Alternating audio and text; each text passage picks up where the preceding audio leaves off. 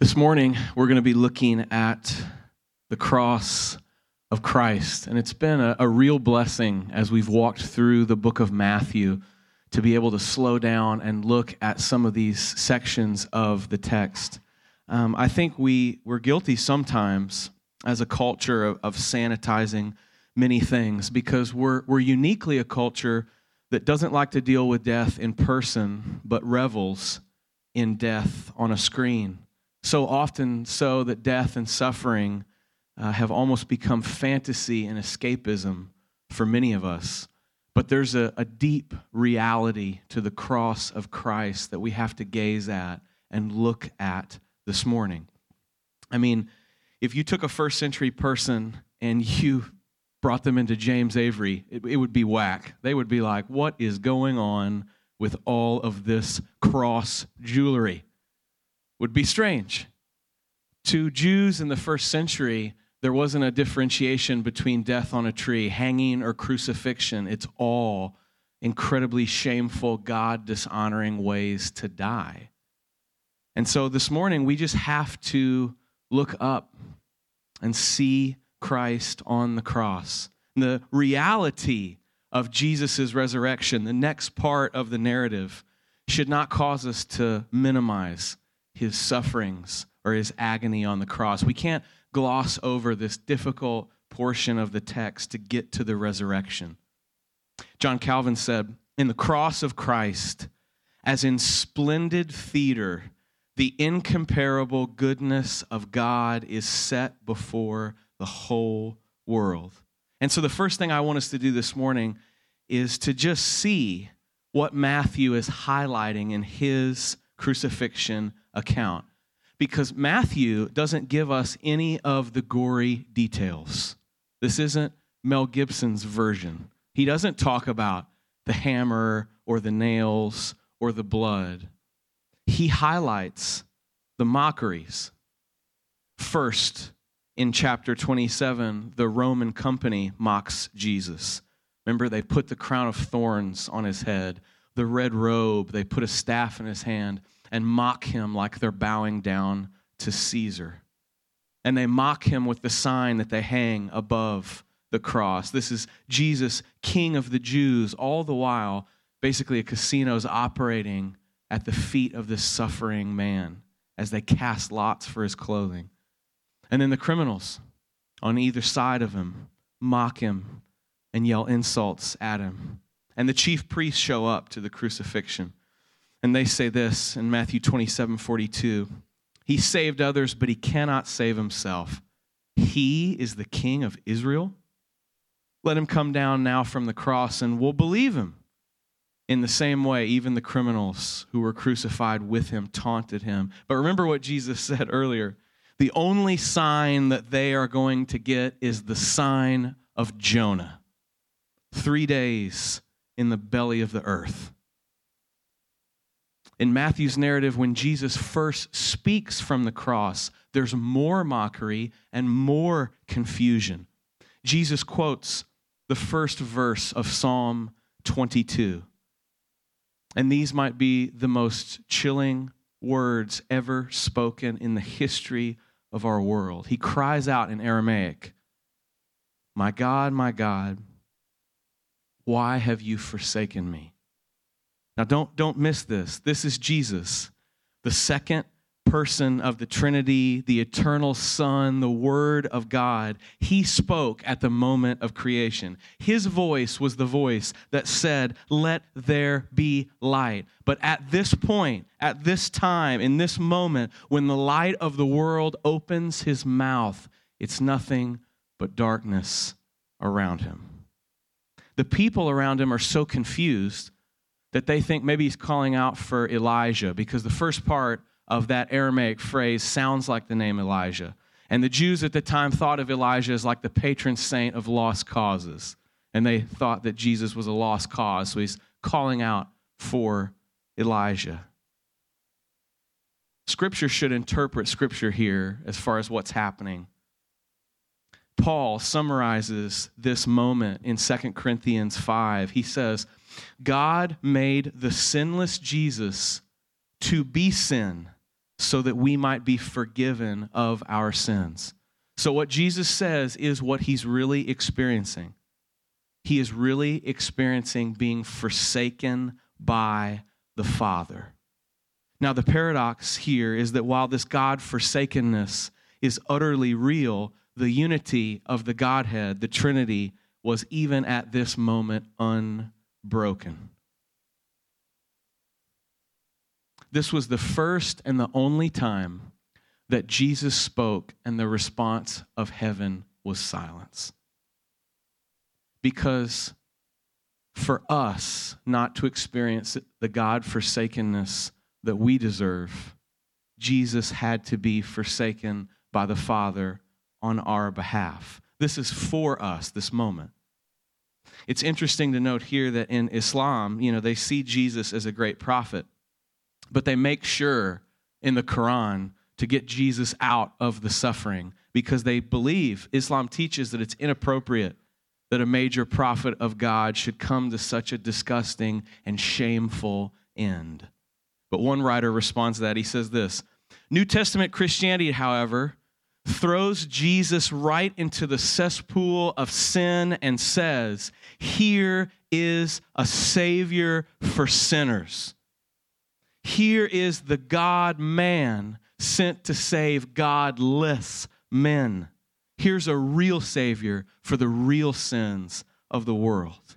He's absorbed the wrath, all of it. So in this moment, look at him. Don't look away, but look at his suffering face because he's all that you and I have. His death can wipe away the sin of the despot in the third world nation who beheads and tortures the innocent, and the kid in high school who mercilessly mocks his classmates. I'm going to start to quote the Apostle John here.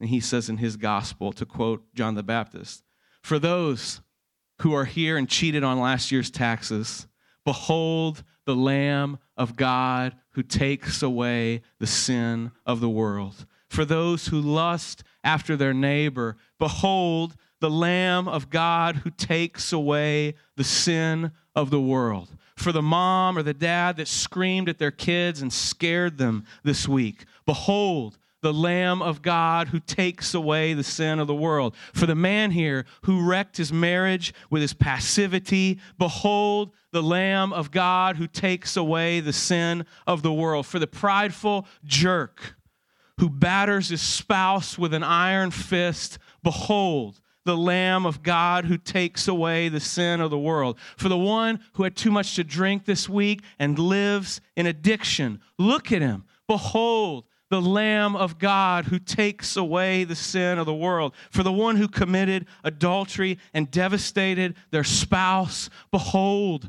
the Lamb of God who takes away the sin of the world. For the one who lives in depression and wants to die. For the idolatrous person who puts their hope in either political party. For the pornography addicted. For the cynics who doubt God's goodness. For the money lovers, the greedy, the violent wretches among us, for the disillusioned and the doubting, for those who hate their neighbor. Behold, the Lamb of God who takes away the sin of the world. This is not a show. This isn't a half-hearted extension of God's hand into the world. This is a full-bodied realization, the actual body of the Son of God crushed so that we might be spared. Octavius Winslow summed this up. He said, who delivered Jesus up to die? Not Judas for money, not Pilate for fear, not the Jews for their envy, but the Father for love.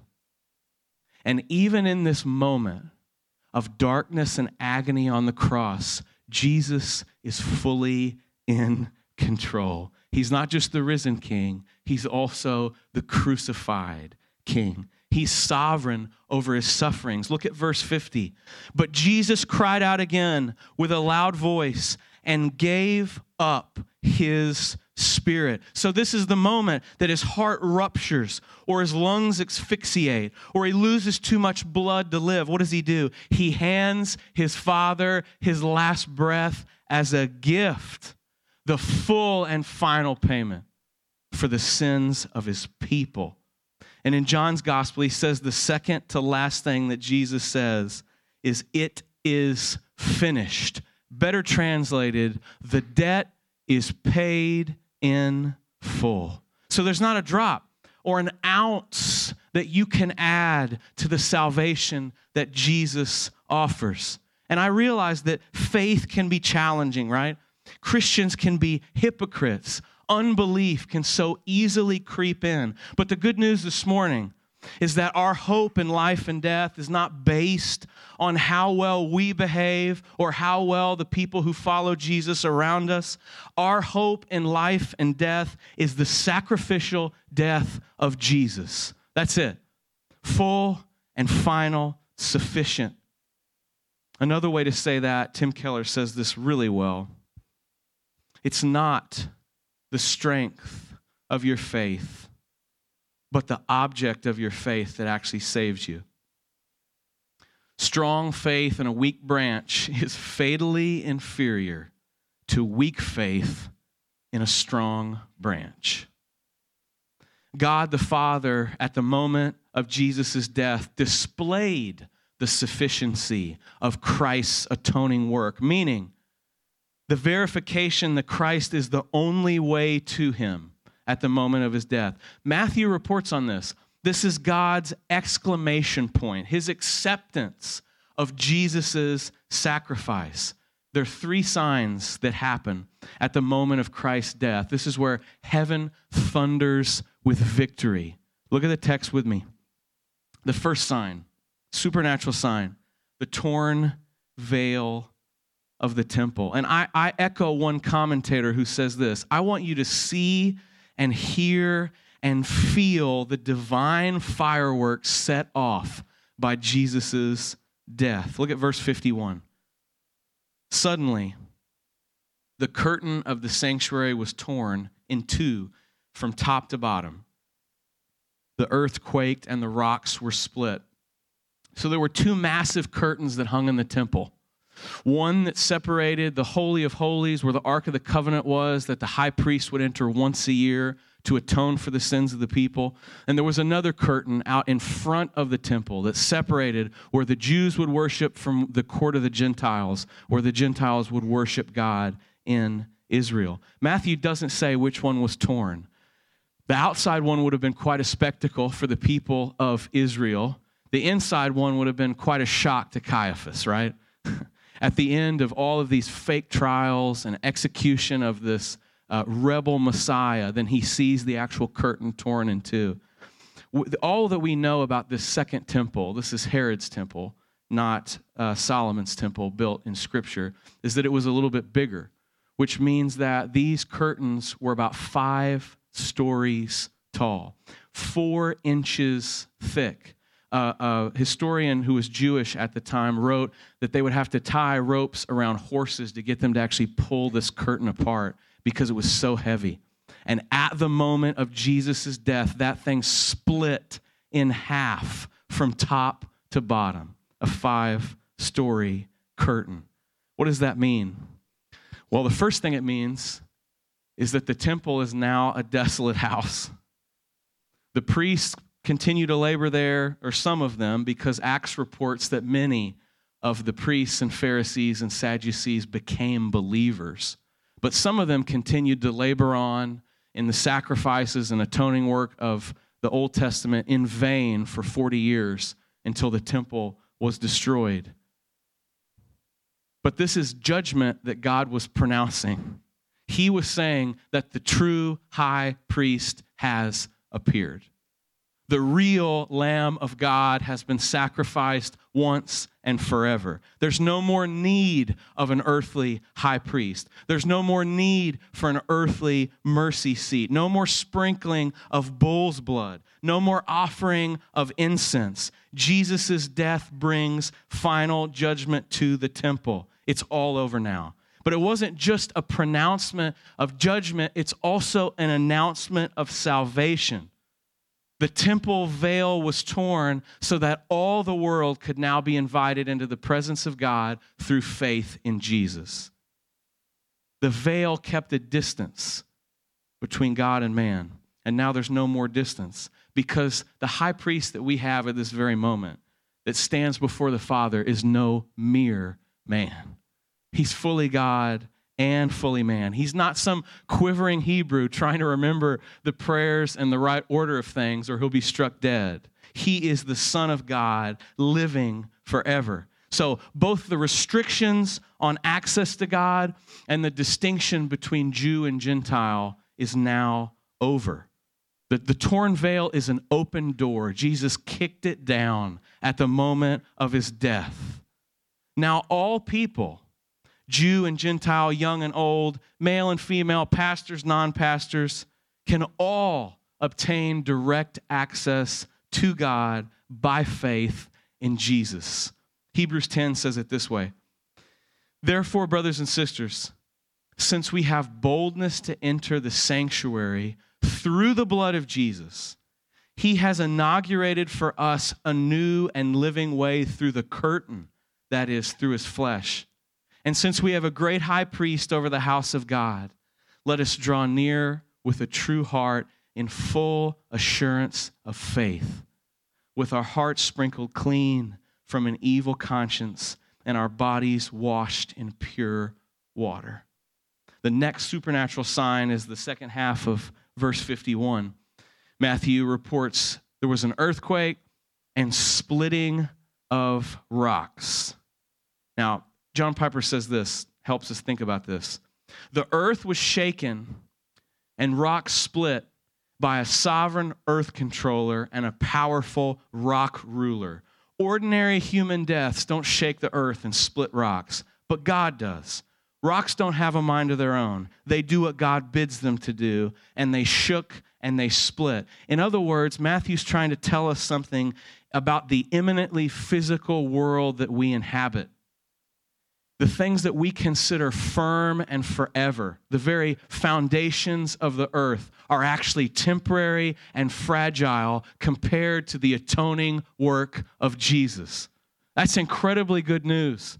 That the things that we see as so long-lasting are actually just a blip in comparison to what Jesus has done. That means that what he did in those moments on the cross is more real and lasting than the actual physical world that we inhabit, showing Jesus' total authority, control, and power over all of creation.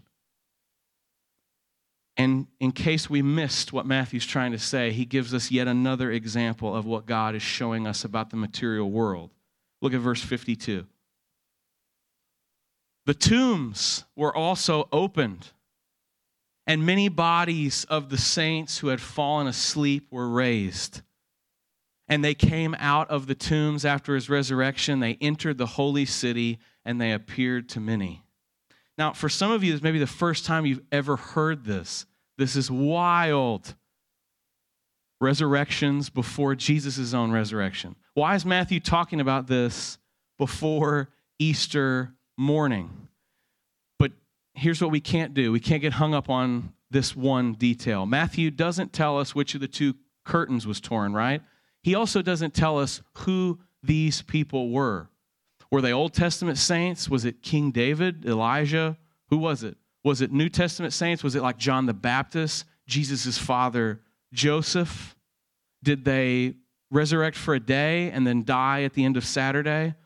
Were they young? Did they resurrect old, like the day they took their last breath? Did they live another 20 years, like perhaps we know Lazarus did, and just live the rest of their life? We don't know. What Matthew's really trying to communicate here is that Jesus' death is a resurrecting death.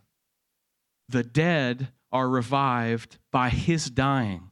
So as he passes from life to death, they pass from death to life. The point of this is to show the power of Jesus' death.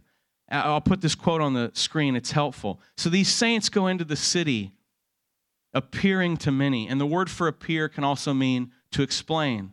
So these people go into the city not to show off, but to explain that Jesus has defeated sin, death, and evil through his own resurrection and is making all things new. And that you too can get in on the mid-history stroke of grace. It's available to all, secular and religious alike.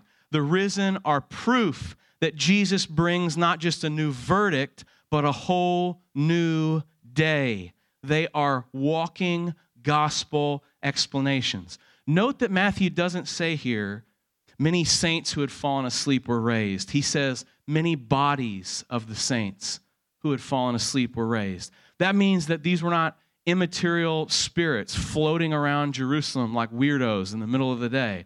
These were actual people with flesh and blood like you and me as a preview of what was going to happen on Easter morning. Another gospel explanation that so often after the resurrection of Jesus, the religious leaders and those who opposed Christianity would say, well, maybe it was just an immaterial resurrection. Maybe it was just his spirit that raised from the dead. Wrong. And Jesus gave a preview of it that day in Jerusalem when all of these dead people had new flesh and walked out of their tombs, just like he would 2 days later. The issue has always been for Matthew showing Jesus as king of the material universe. That's his point here. He uniquely puts the emphasis on Jesus' death as opening the tombs and giving life to our mortal bodies. So not only is Jesus' death strong enough to split the veil of the Holy of Holies, cause an earthquake, and crack giant rocks in half, but it's also strong enough to raise the dead, which is telling us, Matthew's telling us, if he can do all of this in the material universe, imagine what he can do to your soul. Imagine how powerful Jesus is over your life. Imagine what it looks like for Jesus to take your dead heart and give you a new heart. He is powerful enough to do that, and his atoning death is sufficient for that work. He can make you new. So we see in this moment, in a great commentary I've been in the last couple weeks, he says, the cross is not a cursed tree, but a fruit tree. It produces the first of those who have fallen asleep, from 1 Corinthians 15. Matthew's focus in his account of the crucifixion is eminently valuable to us as 21st century naturalists and materialists. The world thinks the cross is crazy. It always has. It always will. But for those of us who believe, it's our only hope for real sanity. It was a great miracle that Jesus walked on the water. It was a great miracle that Jesus fed the 5,000. It was an awesome miracle that Jesus opened the eyes of the blind and raised the dead. It's a great miracle that Jesus himself rose from the dead. But what I think Matthew's pointing us to, and that we need to see this morning, is the most miraculous non-miracle, that Jesus stayed on the cross. He finished the work. I want you to see the new covenant worship service that happens in verse 54. Look at it with me.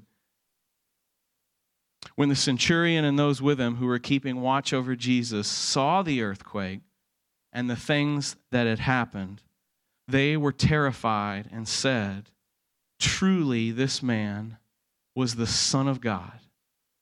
So at the foot of the cross, with the actual blood of Jesus on their hands, these Roman soldiers, their fear turns into a confession of belief. They confess the truth. You understand the power of this? Matthew's not reporting that it was Jesus' mother or Mary Magdalene or the Apostle John or some other Christian or a Pharisee or a Sadducee. It's 100 Roman soldiers quaking, realizing the signs, the darkness at noon, the earthquakes, and confessing the truth about Jesus. He is the Son of God. And so what I've been praying for this week is that the Spirit would give us a deeper appreciation of what happened on the cross that day. Because just like I said last week, what a tragedy it would be if we stopped being amazed by grace. Because in this moment, Jesus didn't call out for 12 legions of angels to rescue him. Instead, he took 20 billion demons and the unbearable weight of all of his people's sins. He crushed the head of the greatest demon, death, with his bloody heel. That's what happened on the cross. That's what we need to meditate and think about. The greatest miraculous non-miracle, that Jesus stayed on the cross for love of his people and for the glory of he and the Father's plan of redemption. It's beautiful. So now, turn with me to Matthew 28.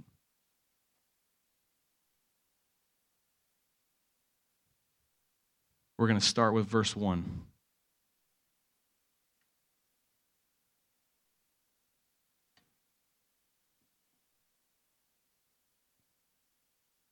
After the Sabbath, as the first day of the week was dawning, Mary Magdalene and the other Mary went to view the tomb.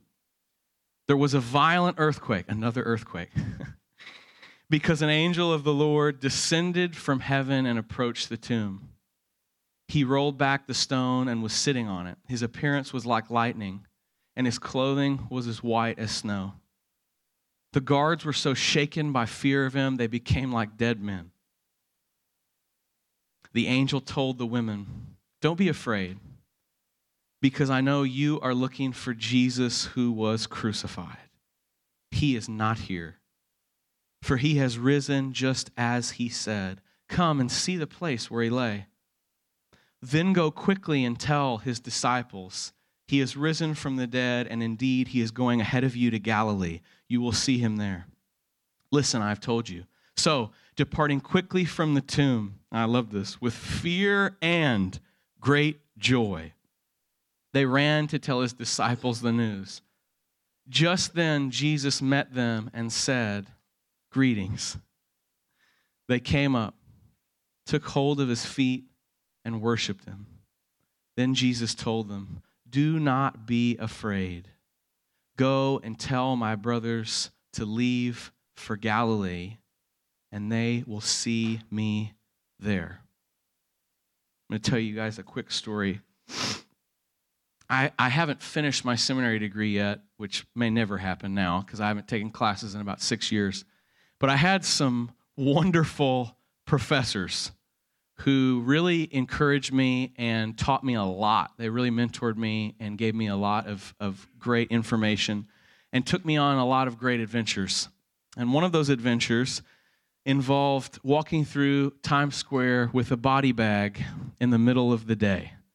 Just bear with me here. Listen to this. One of those professors told me a while back, he said, the idea that Jesus' disciples snuck his dead body out of Jerusalem during Passover is like walking through Times Square with a corpse. People will notice. The disciples did not steal Jesus' body. Something else entirely different happened. Now, being the interesting young man that I was, I took that as a challenge. To fly up there, to bring a film crew, because you have to document this, right? Why not? To buy a body bag from bodybags.com, which is a real thing. I just still can hardly believe that's a real thing. Have it shipped to my house. I'm sure I'm on some list now from Homeland Security. Pack that in my luggage, fly to Manhattan, Go to the hotel, fill it with pillows because for realism's sake, right? It's got to look like somebody's in the body bag. Hold a sign up that talks about this story that I just told and the reality that something else happened to Jesus and that the resurrection of Jesus changes your life if you understand what happened on that day 2,000 years ago. And we walk through Times Square. This is post 9/11 Times Square, which is, it was interesting. Do not recommend.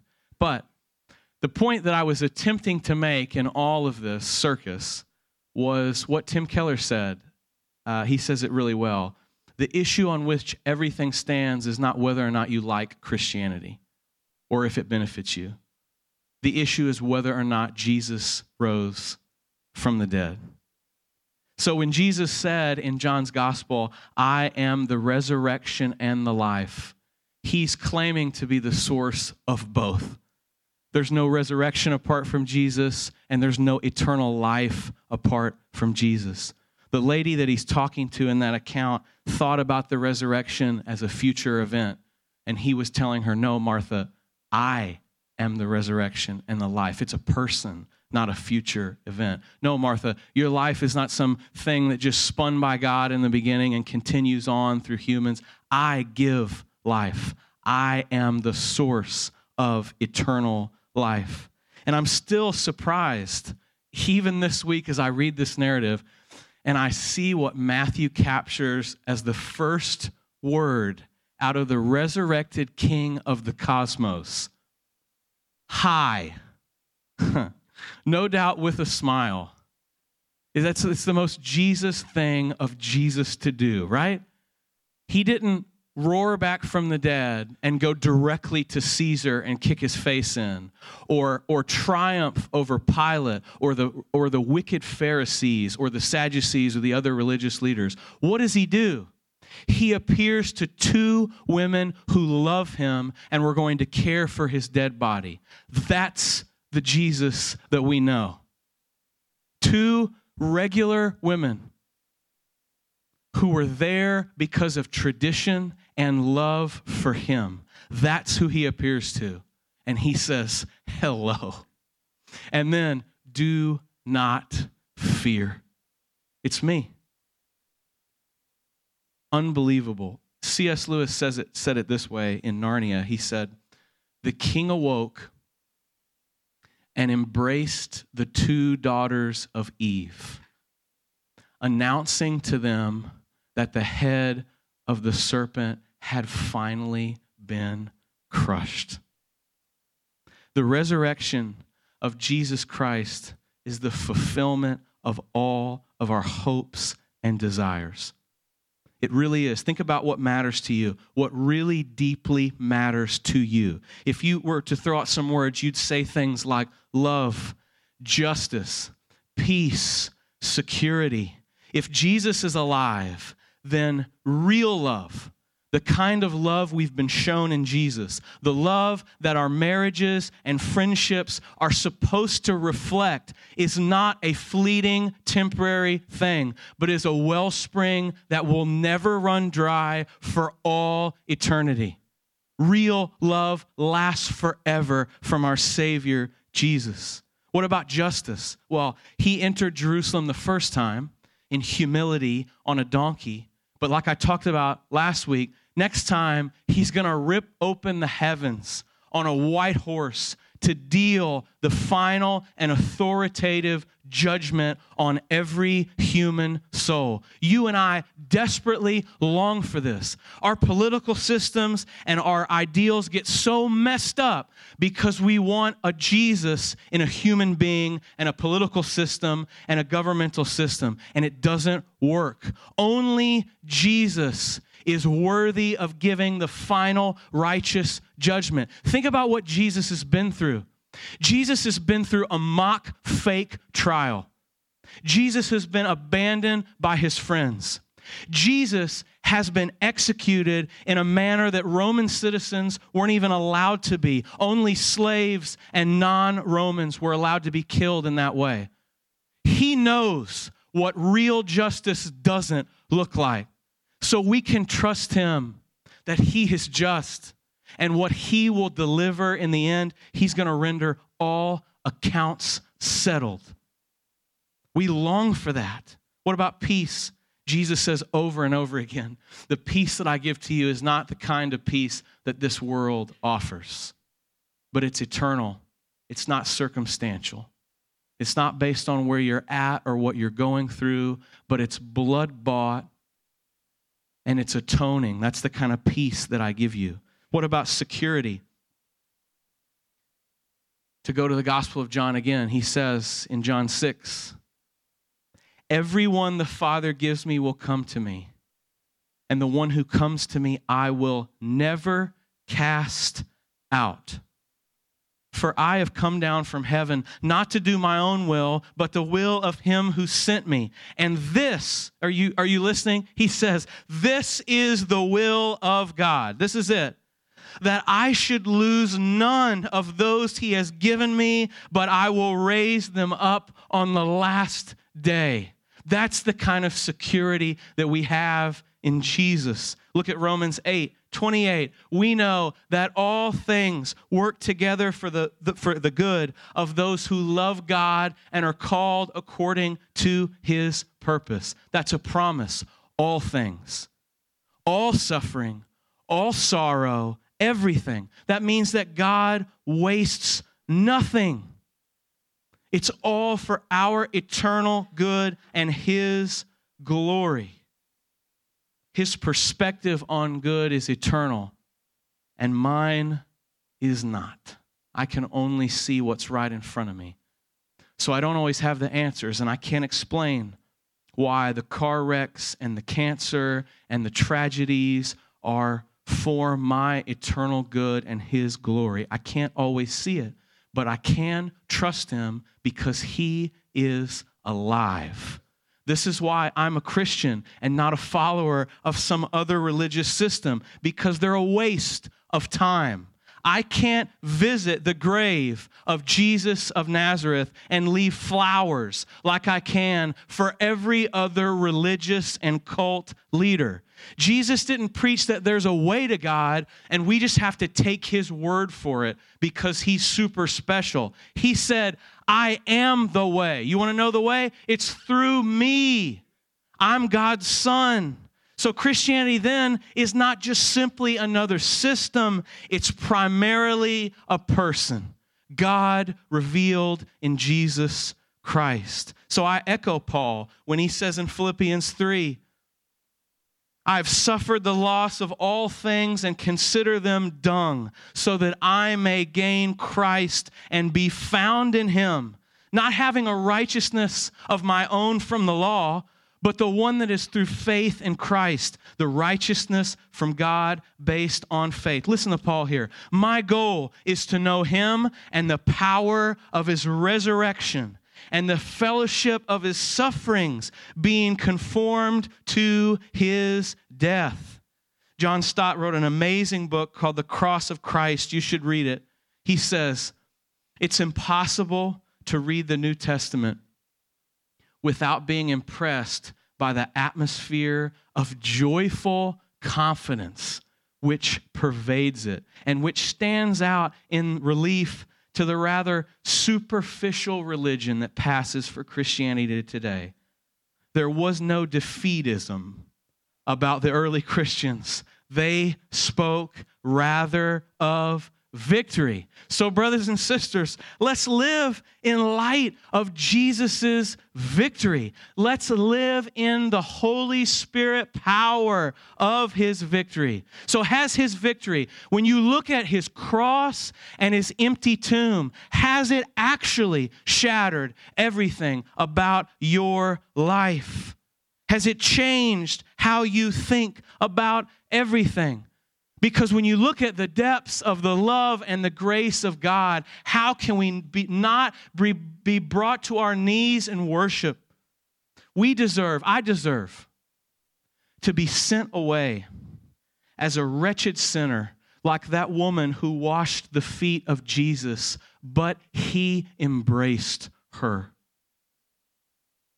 I deserve the chains and the crucifixion of Barabbas, but Jesus said, take me instead.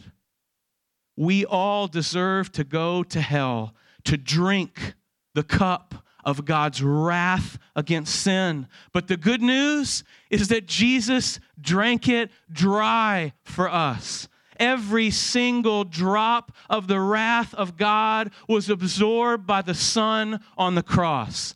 That's the atoning work of Jesus. So I pray this morning, may the Father wipe out all of the desires that we have that aren't centered and focused on this King on the cross. So look at him this morning.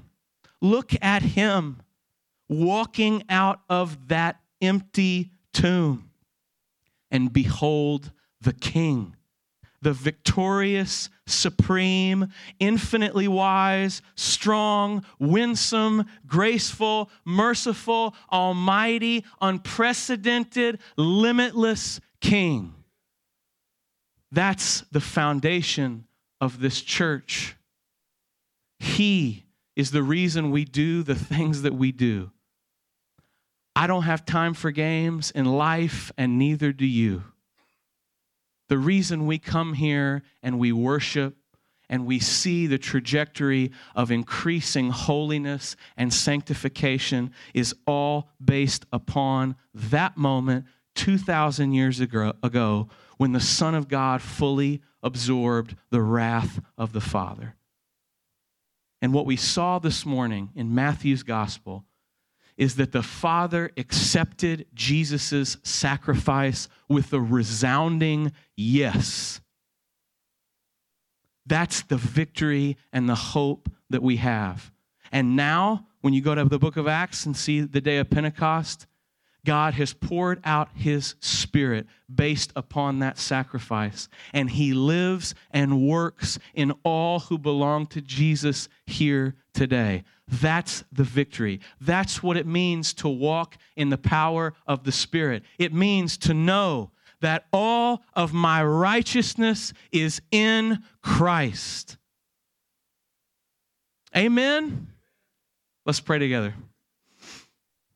Father, we love you. We confess. We confess that we need you in this moment in response to seeing the Son on the cross. For some of us here, you need to knock the scales off of their eyes.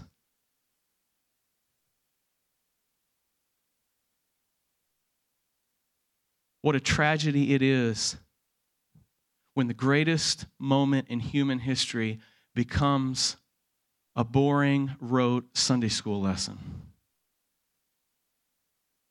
So help us, Father, to feel your affections for us through the atoning work of Jesus. Help us. We're not just a brain on a stick. We're not just intellectual people. We have feelings and emotions, and we ask you, God, to help us to feel your affection for us.